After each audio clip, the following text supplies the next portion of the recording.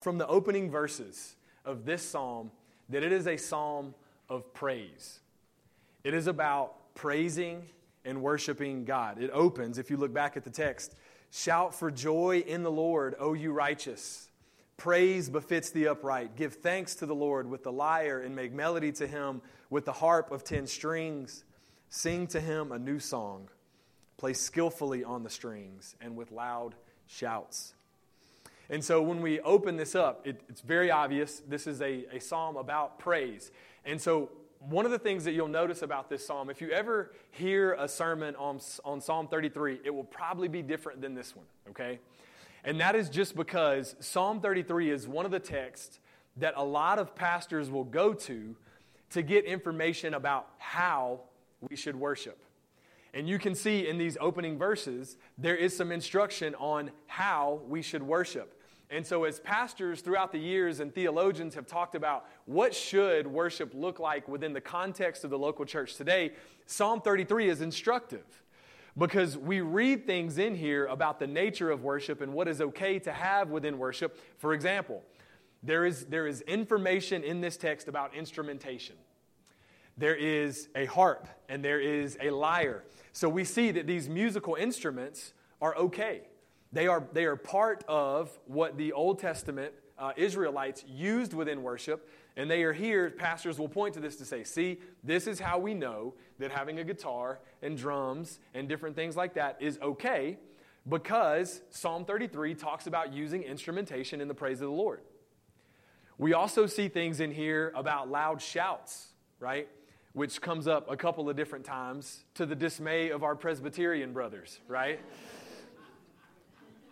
And so while we could spend our time in Psalm 33 talking about the instructions that it gives us for how to worship, I want to spend our time this morning looking at what the other part of Psalm 33 is. Really the bulk of the psalm, the middle, the meat of the psalm is really not so much about how we should worship, but why we should worship like that. Shout for joy in the Lord, O you righteous. Praise befits the uprights. Play on the musical instruments. Give a shout to the Lord. And so it begs the question, why? Why do we come in and sing praises to the God of the Bible? Why do we do this? Why is it that we praise Him? And I want to talk about why this morning because in my mind, why is a more fundamental question than how.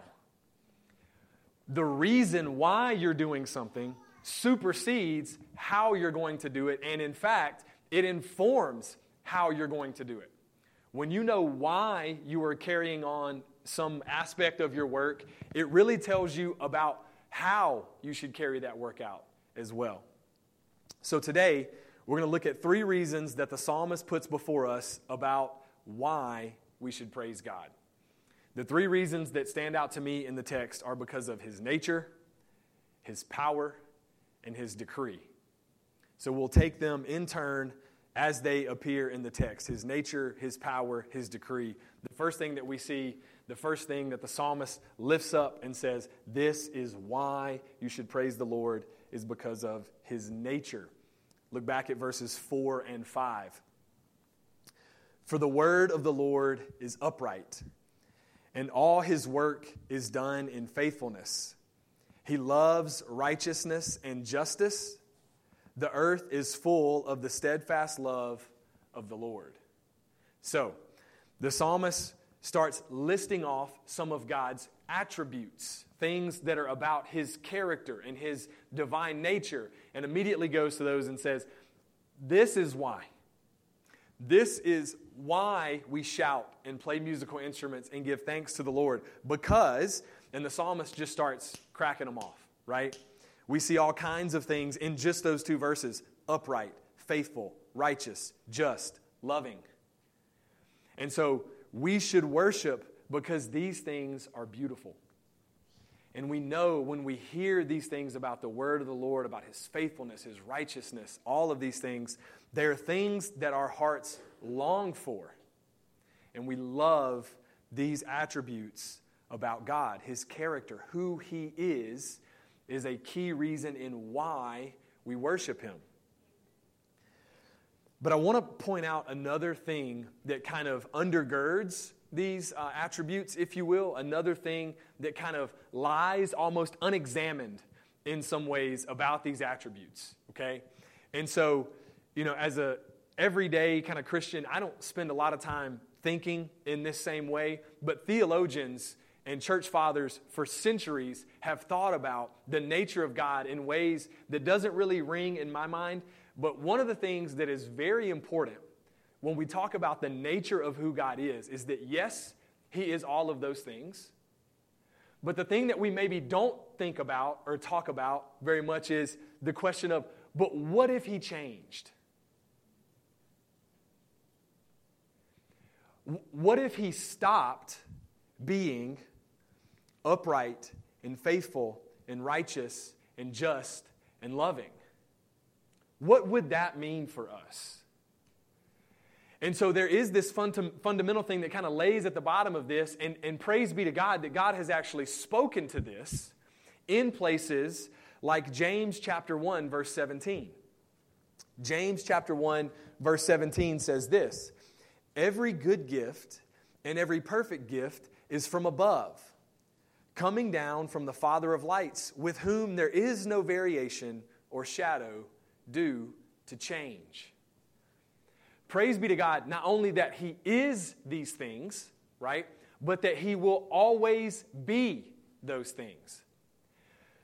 The theologians, there's a term that they use for this, and it's a fancy vocabulary word, right? And it's called immutability, right? If you read a systematic theology book, or if you ever go to seminary, they will talk about the immutability of God. And that's what is being talked about here in James, that this goodness and righteousness and faithfulness and justice that we see in God is immutable. It cannot change. And the easy way to think about that is simply this. If the TV is on and it's too loud and you want it to stop, what do you press? Mute. And so when we say that there is an immutable attribute that God has, what we're saying is that it cannot be turned off. There is no way to turn off or to stop God from being any of these things that we just talked about. And so God's immutable attributes, His unstopping, unfailing uprightness, faithfulness, righteous, justice, and love is a reason that we praise Him.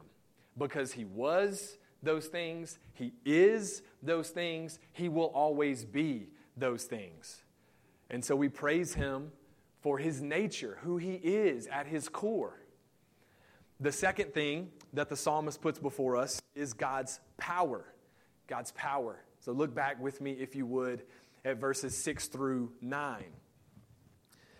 "By the word of the Lord the heavens were made, and by the breath of His mouth all their hosts. He gathers the waters of the sea as a heap. He puts the deeps in storehouses. Let all the earth fear the Lord. Let all the inhabitants of the world stand in awe of Him. For He spoke, and it came to be. He commanded, and it stood firm." So the psalmist tells us about this loving, just, righteous, faithful God. And here's the good news about these different aspects of God and who He is and His character, is that they actually play off of one another. And for you and I, it is important that we understand that any one of these things on their own about God would be great, but it would be insufficient. Because we just learned that this God that we worship, that we praise, is immutably good and righteous and faithful and just and all of these things, right? But what if He was weak? What if He was all of those things, that He loved us so much and He had our best interest in mind, but He was weak? And He couldn't help. He couldn't save. In Greek mythology, there was a god, and this would have been about the time that New Testament Christians were around. The Greeks and the Romans were obviously on the scene. And in Greek mythology, there's this god named Atlas. Does anybody know the god Atlas in Greek mythology? And in Greek mythology, Atlas's job is to hold up the world, right? And there are ancient statues and carvings and pictures of Atlas, and you see this man, right, with a globe on his back, right, hunched over, doing everything he can to hold the world up. What a weak God. Because contrast that with the God of the Bible that the psalmist tells us spoke all of these things into existence and upholds the world simply by the word of his power. There is no strain, right? There is no great exercise in strength by which he is wearing out or getting tired or barely able to accomplish this.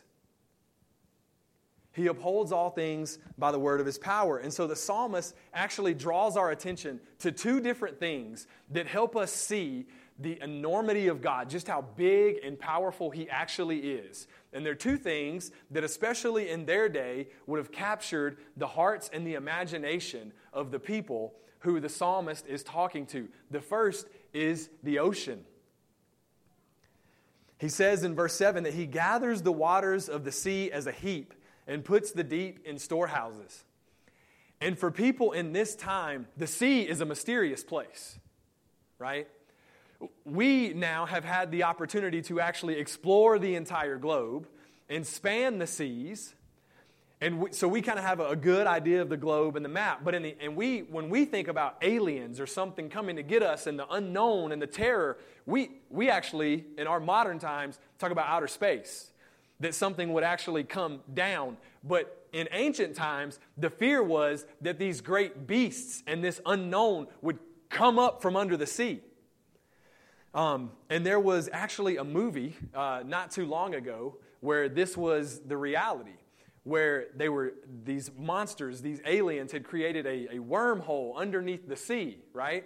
And they would come up. And so mankind had created these giant robots, right, that would go out and fight against these sea beasts. Does anybody see that? I can't remember the name of the film off the top of my head.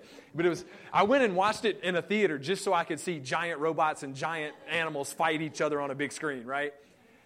And as I was watching, all I could think was, wow, what an ancient view of the place where there is the mystery and the unknown, the deep sea, right? And God, the psalmist, God's word through the psalmist to the people of this time is listen, that thing that is so vast. And even us now, when we stand at the ocean shore and we look out and all you see is water.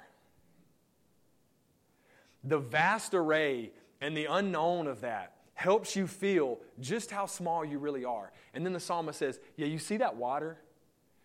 God picks it, right? He gathers it up and stores it like you were just picking fruit and putting it in a basket. Do you see the power of God? And as modern people, we could get in a ship, we could get on a cruise ship now, right? And actually sail the entire ocean. So we may look at that and think, oh, well, it's not as scary as they thought it was. It's not as big. Could you imagine plucking up the seas like a piece of fruit and just carrying them in your basket? But even if that were not the case, okay, even if we're okay, well, the sea we kind of get past, the next thing that the psalmist points to even has to capture our hearts, our imaginations, our minds. Because he says to look at the heavens. The heavens were made by the breath of his mouth and all of their hosts. So when the sun goes down on the beach and you look out over the water and you're thinking, if I had a big enough boat, I could sail. But when the sun goes down and you gaze up into the night sky and all you see is vastness, stars that are millions of light years of miles away, then we really feel how small we really are. Because though we could get on a cruise ship and sail the ocean, there is no rocket big enough. There is nothing that we have made. We still don't have a telescope large enough to explore the vastness of the universe that God created for us.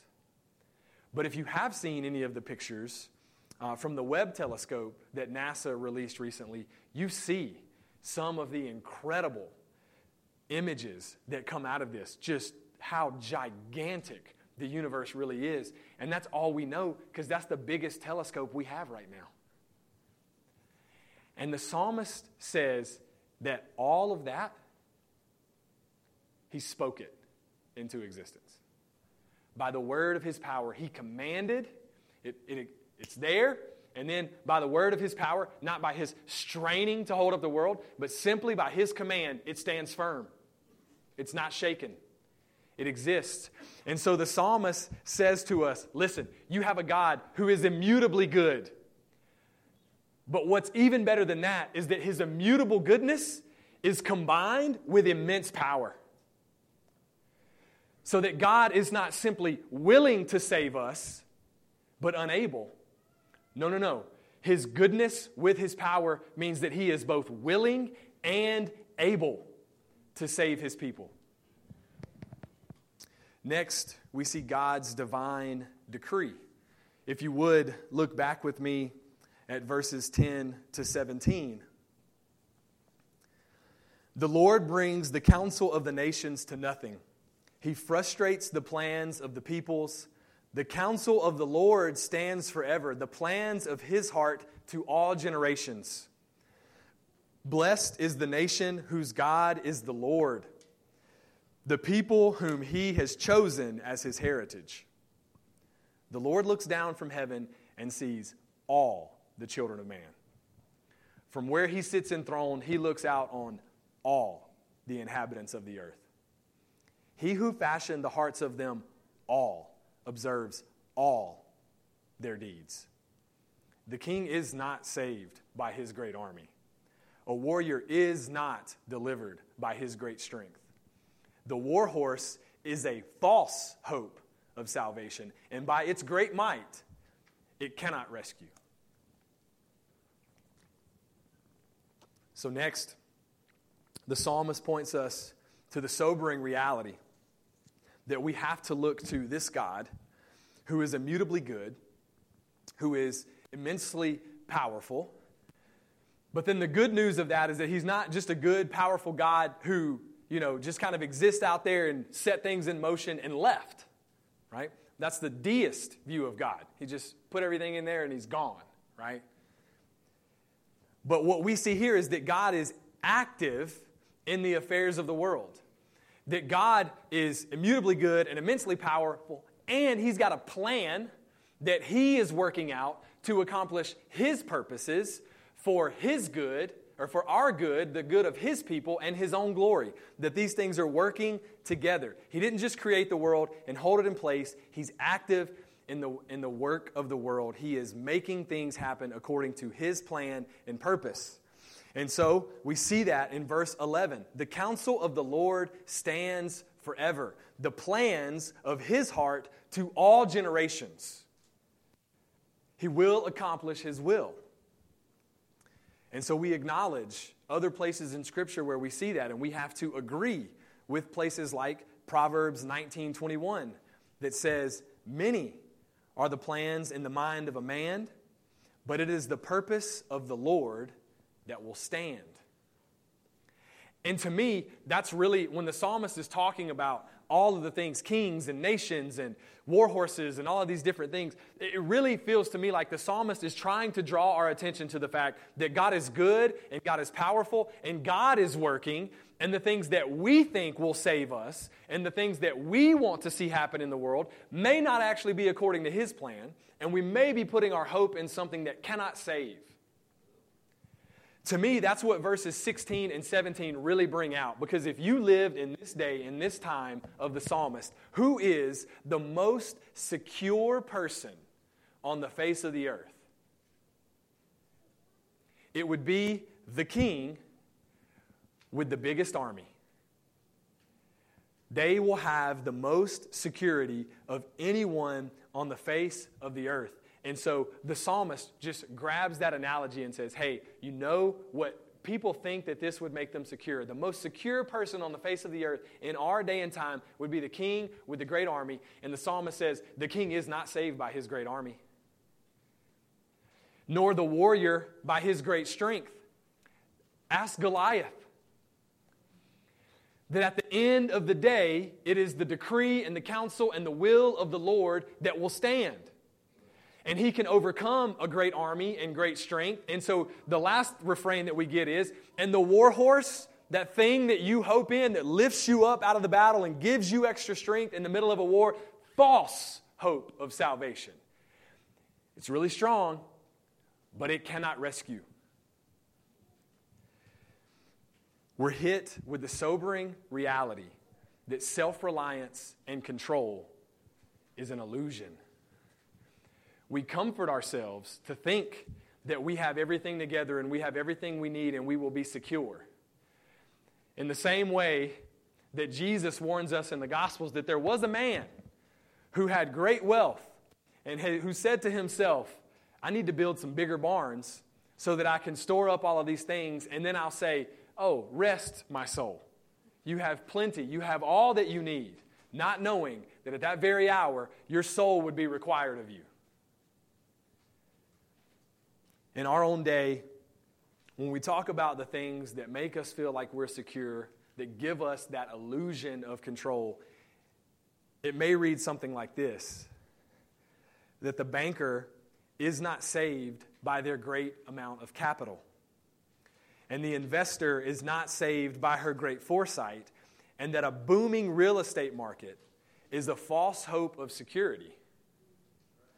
By its great production of wealth, it cannot save. And the activist, the political activist, is not saved by her cause, nor the politician by his social policy. And the ballot box is a false hope of salvation. By its great influence, it cannot save. We must look to the Lord. So, Christian, I ask, where is your hope? Is it in the bank account? Is it in social policy and getting the right president elected when it comes to 2024? No. The psalmist puts us through these realities. God is immutably good. He is immensely powerful. He is active and working in the world. And therefore, we go to verse 18. So he said, if all of those things are out there, and so he says, behold, look, Christian. These things are before you. Behold, look, listen. The eye of the Lord is on those who fear Him. On those who hope, not in kings, not in horses, not in great strength, not in wealth, not in politicians, who hope in His steadfast love, that He may deliver their soul from death. For Israel, this reality was something that was known. God works in multiple ways throughout human history to make Himself known, that He is the one who will keep their soul from death, who will keep them alive in famine. God not only told them He would do this, He then demonstrated that He would do it, right? God communicates through word, right? We have the scriptures that communicate to us, but then He also communicates through deeds of power, right? And so the Israelites knew it had been declared to them God's goodness in places like Exodus 34, verse 6, when the Lord passes before Moses and declares of Himself, the Lord, a God merciful and gracious, slow to anger, and abounding in steadfast love and faithfulness, keeping steadfast love for thousands, forgiving iniquity and transgression and sin, rescuing His people. But then they knew it, also not just because of what was declared in Exodus 34, but because of what also happened in the book of Exodus. When they stood at the Red Sea, and there was a sea in front and an army behind, and God showed not only His immutable goodness and love toward the Israelites, but His immense power and His divine plan to part the Red Sea and walk them straight through. They knew the realities because they had experienced it. And so, friends, the Israelites had reason to worship. And we have more. Hebrews chapter 1, verse 3.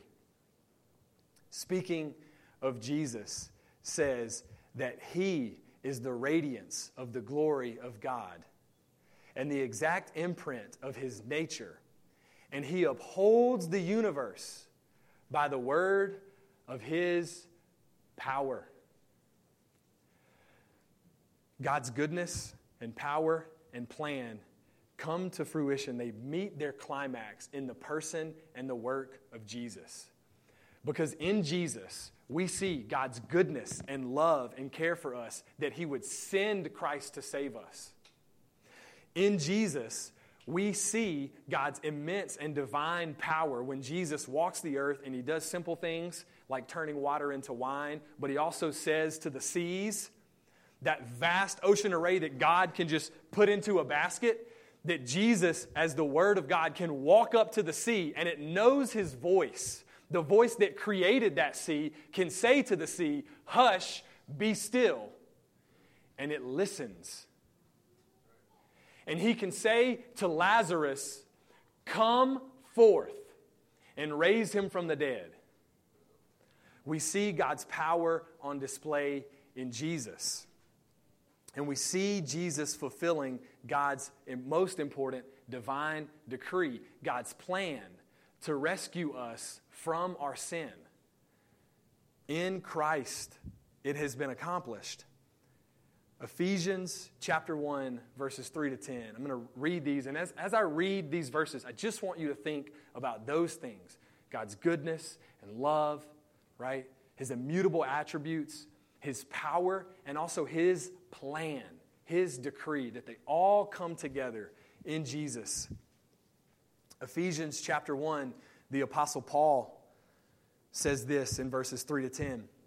Blessed be the God and Father of our Lord Jesus Christ, who has blessed us in Christ with every spiritual blessing in the heavenly places, even as he chose us in him before the foundation of the world. God's divine decree, his plan, right? That we should be holy and blameless before him. In love, he predestined us for adoption to himself as sons through Jesus Christ, according to the purpose of his will, to the praise of his glorious grace. Psalm 33. We praise God for what he has done. With which he has blessed us in the beloved. In him we have redemption.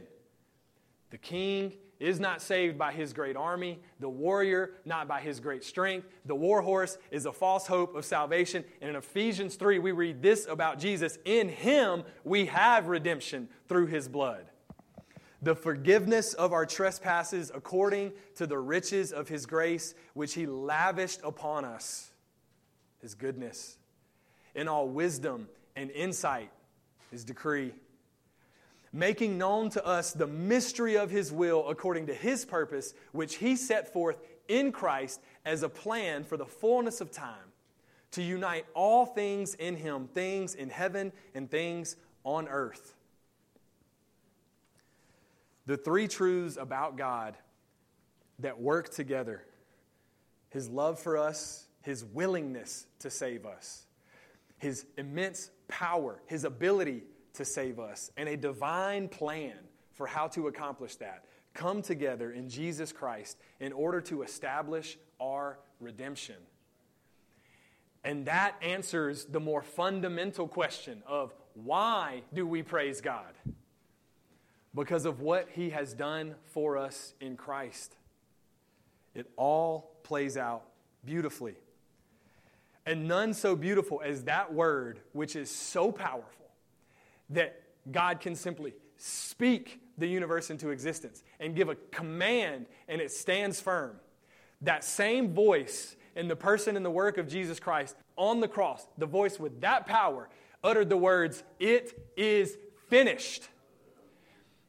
And so when he spoke that, it was true. And in the same way, he commanded that about our salvation, that it is finished and it will stand firm in God's immutable goodness. So when it comes to our salvation, we don't hope in wealth or military might. We hope in the strong name of Jesus Christ and him alone. Because there is salvation in no one or nothing else. For there is no other name under heaven given among men by which we must be saved.